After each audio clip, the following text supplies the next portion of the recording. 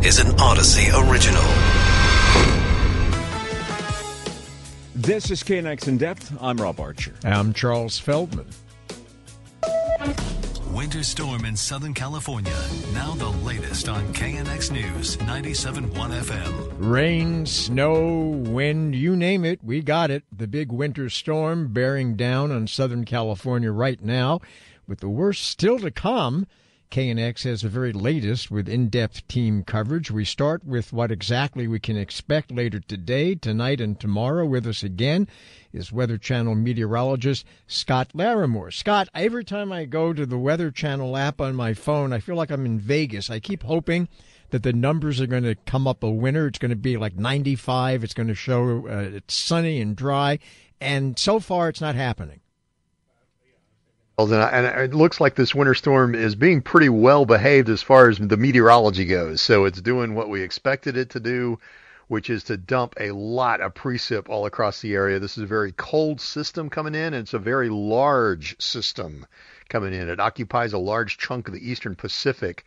So I tell you what, we've got some time in front of us. This is not going to be one of those in and out things.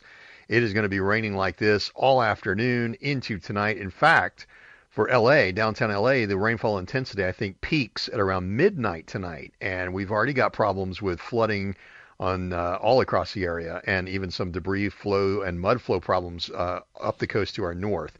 So I am concerned about flooding. Remember, don't try to drive across the flooding. If you can't, if you just turn around, don't take any chances. It's hard to know exactly how deep the waters are that you're crossing. So I think that's going to be a real problem for us tonight. We're under a flood watch through Saturday. And, of course, the winter side to all this with a blizzard warning continuing until 4 p.m. Saturday for feet of snow. Robin, I want you to change the forecast. Can you? Yeah, do something. I will try my best, but I don't think I can. Okay. Thanks, Scott. Later in the show, we will tell you about how these new high-tech driver assist features on your new car may fail you in bad weather like this. I have personal experience. And the head of the FAA now calling for a safety summit after a near miss at a local airport. We start, though, the first half of today's show by marking the one-year anniversary of the Russian invasion of Ukraine. Now, if you've been following our coverage the past year, you know that we've been talking to people in Ukraine on a regular basis, getting updates on their lives and hearing how the war is impacting them directly. One of them has been Sophia. She and her family escaped Russian occupation near the Sea of Azov. The Russians were even after her dad, who is in the Ukrainian military. Well, Sophia is back with us now and joins us from Kyiv. Sophia, good to hear from you again. What has the past year been like for you and your family? Hi, thank you for hosting me again.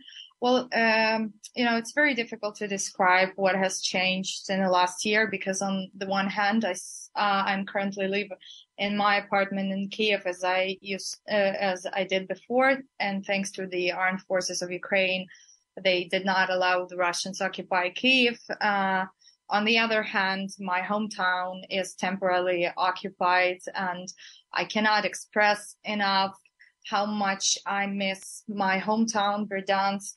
And the house where my parents lived was robbed by the Russians. My father and brother's businesses were taken away. My family had to flee from their home and start a life in another city.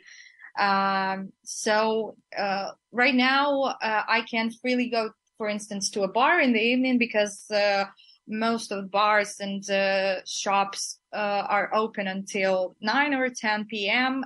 Because at 11 p.m. the curfew begins, and at this time, Ukrainian cities, they freezes.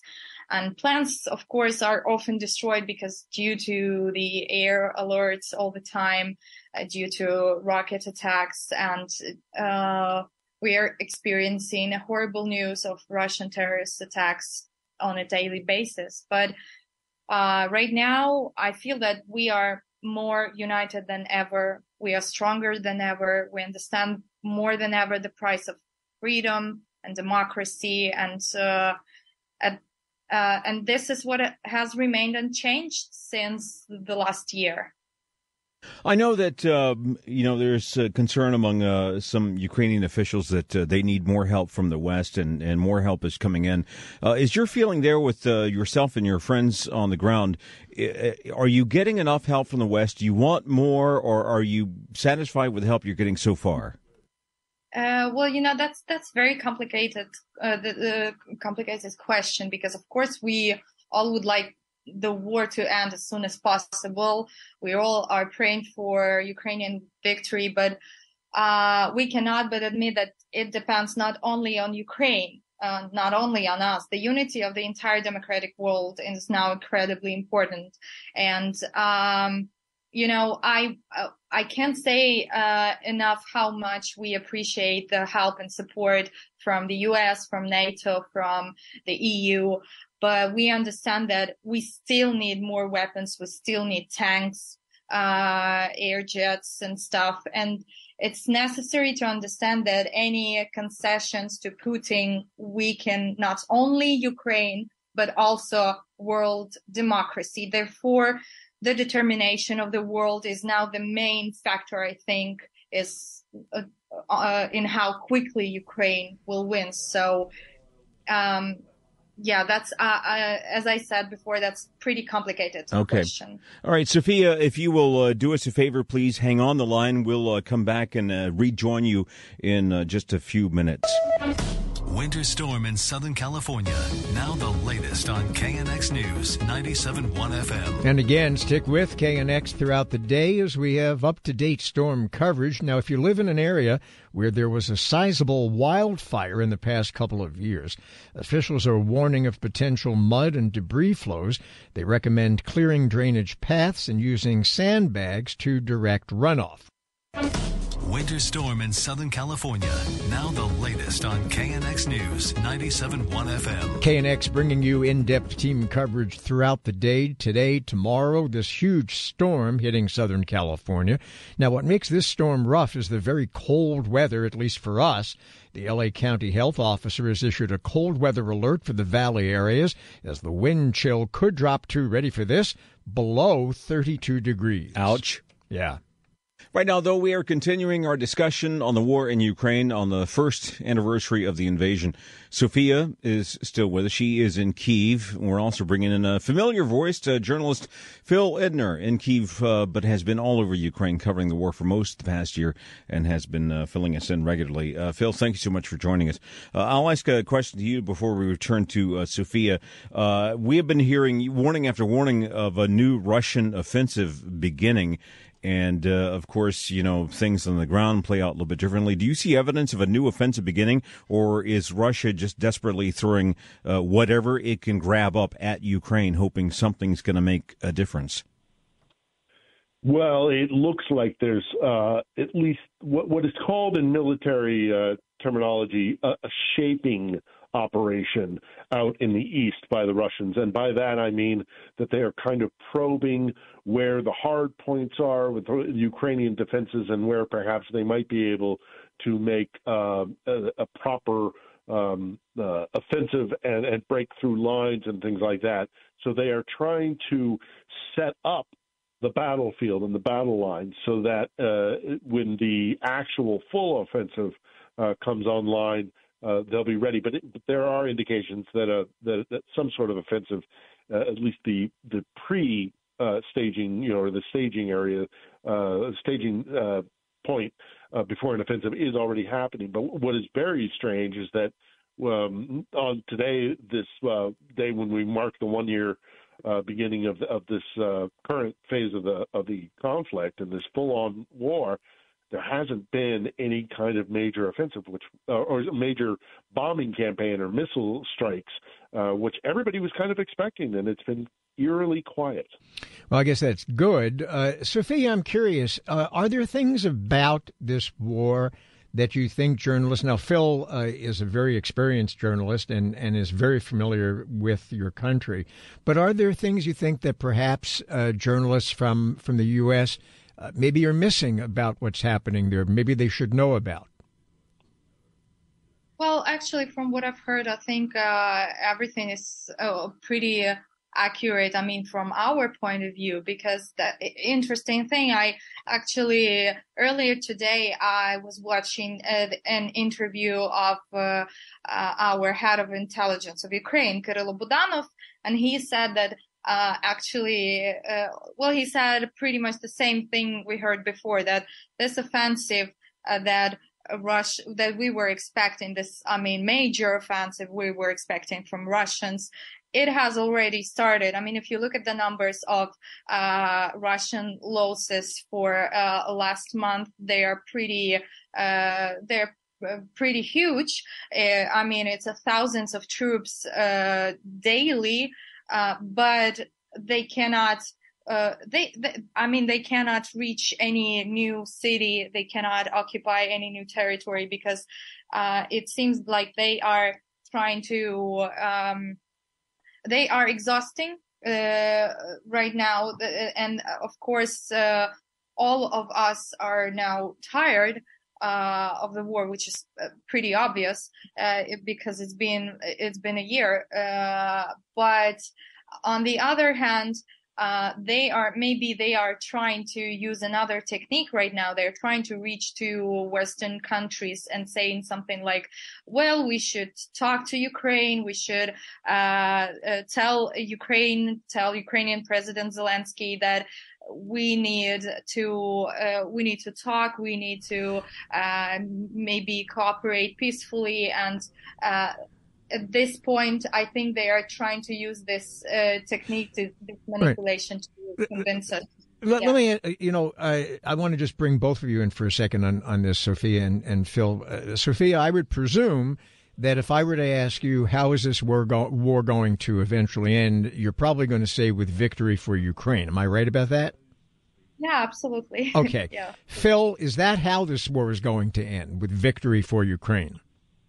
In one way, shape, or form, yes, absolutely, 100%. The major outlying question that I have is what happens with Crimea. But nevertheless, I still do believe that Russia will not gain any benefit from this war. And I want to just also touch briefly on that question of what maybe journalists, Western journalists who kind of come in and they spend maybe a couple of weeks, maybe a couple of months even here, and then fly back out. Maybe they do a couple of rotations throughout the past year. I'm sure Sophia is being very polite, and that's the Ukrainian way of things. But I will take a little bit of criticism and point it at the International Press Corps, and it is this. This war did not start a year ago. This war did not start in 2014. I would argue that this is the first year of a new phase of a struggle that has been going on literally for centuries. Ukraine has been repressed, suppressed by Russia well at least into the 18th century, I would argue even further back. This conflict has layer upon layer of depth to it and complexity that is very difficult to study because of the dominance of Moscow, which has muddied the waters when it comes to the history of this place. So it is dense, it is complicated, and it comes from not just a year, not just, as I say, back to 2014, but it goes way, way back, and it's long overdue that Ukraine has its independence. And I believe, as Sophia has indicated, that there will be victory and Ukraine will gain its full independence. All right. Journalist Phil Lindner in Kyiv, also Sophia joining us from Kyiv today. Thank you so much. Winter storm in Southern California. Now the latest on KNX News 97.1 FM. And we will have the latest on this storm for you all day with our in-depth team coverage. We mentioned the cold weather alert. If your heater goes out and you need a generator, health officials advise keeping it as far away as possible from windows, doors, and vents in order to avoid carbon monoxide poisoning. They also advise against using charcoal grills or camp stoves indoors or using gas stovetops or ovens to heat your home. When we come back, China might be trying to get involved in the war in Ukraine. We'll look into what China's plan might be. Winter storm in Southern California. Now the latest on KNX News 97.1 FM. Before we get back to the one-year anniversary of the war in Ukraine, a reminder that KNX has in-depth team coverage on this very big storm hitting Southern California. Now, there's a chance for power outages, mudslides, and other damage. L.A. County Public Works says it is ready to fix the problems out there. You can call 1-800-675-HELP to report damage, flooding, or other concerns. Right now, though, back to the war in Ukraine. China is calling for a ceasefire and for peace talks to start as soon as possible. Now, so far, China has stayed out of the war as far as providing any direct help to either side, but could that change? With us now is Juscelino Colares, international law expert from Case Western Reserve University in Cleveland. Thank you so much for joining us. Thank you for having me, Charles. So as we watch to see if China is going to provide some direct aid to Russia, and there are concerns that this might be on the table somewhere, and this is behind the U.S. and Western allies' desperate attempts to keep China from doing that. Does this lead us closer to how world wars begin, as Russia appears to be casting about for its own allies? We have our allies, the West and NATO, providing aid to Ukraine. Is this a slippery slope, and how careful do we need to be? I think we should all parties should be very careful, because this is exactly how you get into situations. You just need to recall World War I. What was the death of a Serbian monarch or prince? How would that trigger a war between England and Germany? So yes, there is a danger of a slippery slope. China is trying here to present itself publicly as neutral, while basically helping Russia economically and militarily through North Korea. And it seems to be planning to pretty soon help Russia also militarily in the war effort. Right, so, and the U.S. is trying, obviously, all these leaked stories and not so leaked stories, actually, in the past few days, about the concern that the U.S. has about China getting involved by giving war material, perhaps, to Moscow, is designed to I would imagine, to kind of expose this so that it would head China off at the pass. But is it likely to achieve that, or is China going to go ahead and do it anyway? I do believe the so-called 12-point plan for a ceasefire is basically smoke, clear smoke.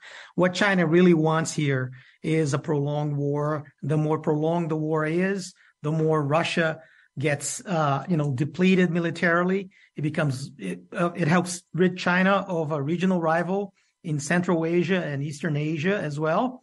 So China wins very much, while it claims to be, just trying to support sovereignty of states.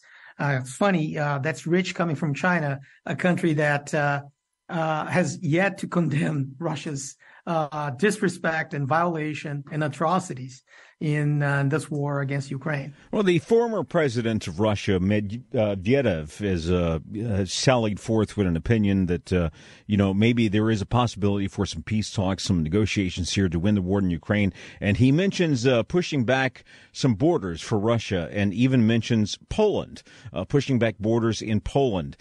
Is this kind of a trial balloon for Russia to maybe come out with a proposal like, hey, give us some of the territory in Ukraine, but also give us some territory in Poland, and we'll pull out from the rest and everything will be okay? And also, is this Medvedev kind of positioning himself to be the heir apparent when Putin finally does go away?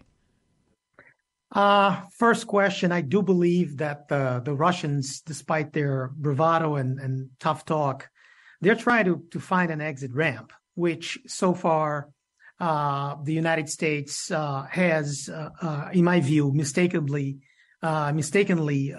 prevented from providing, from giving, from extending to Putin. There's got to be an exit ramp to Putin is much better than a greater risk of a spreading of the conflict in Moldova and in other parts in that region, and worse, World War III, evidently. But with respect to your second question as to Medvedev's future, I would say he's basically sounding off, or as somebody who's presenting himself as reasonable, but he's definitely a Trump surrogate. A Putin surrogate, and in the sense he is doing exactly. It seems to show that the Russians are interested in talking, and I think we should engage with them. All right. Juscelino Colares, international law expert from Case Western Reserve University in Cleveland. Winter storm in Southern California.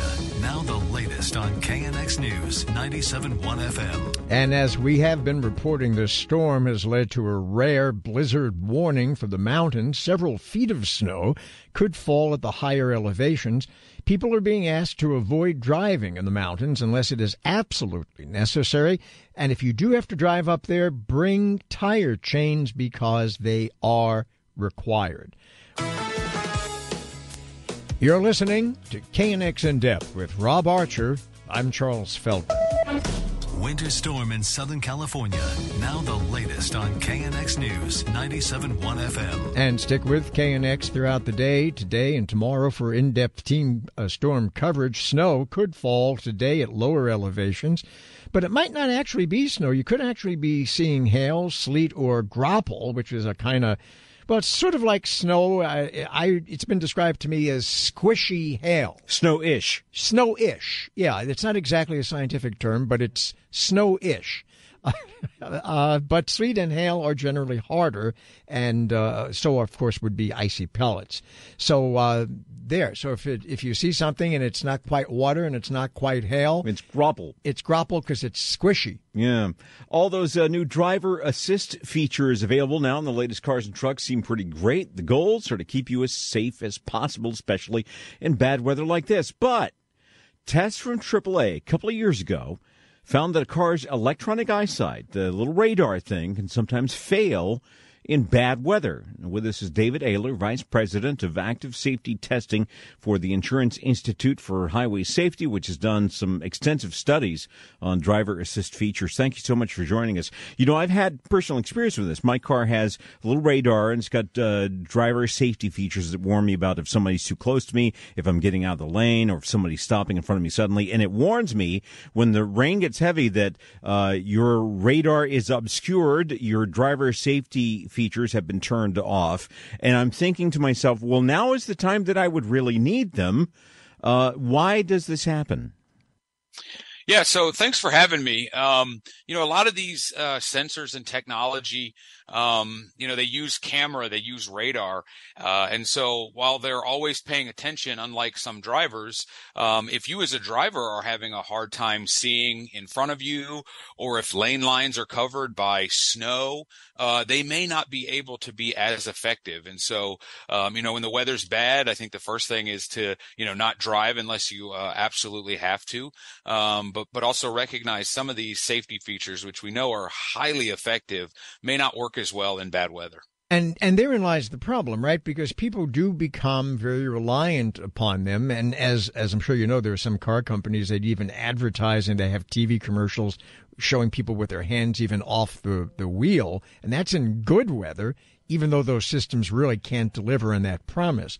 So how do you convince people who have gotten used to this new technology in their new and expensive cars that maybe the best thing to do is actually, look out of the window?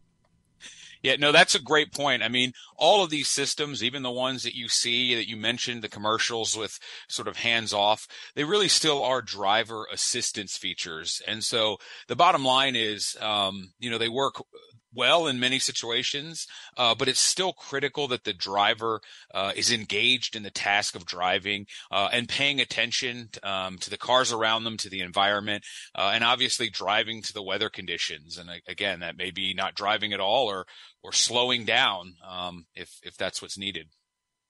As far as you know, are the auto companies working on ways to improve this issue where some of the radar and camera features don't work as well if there's heavy rain or snow?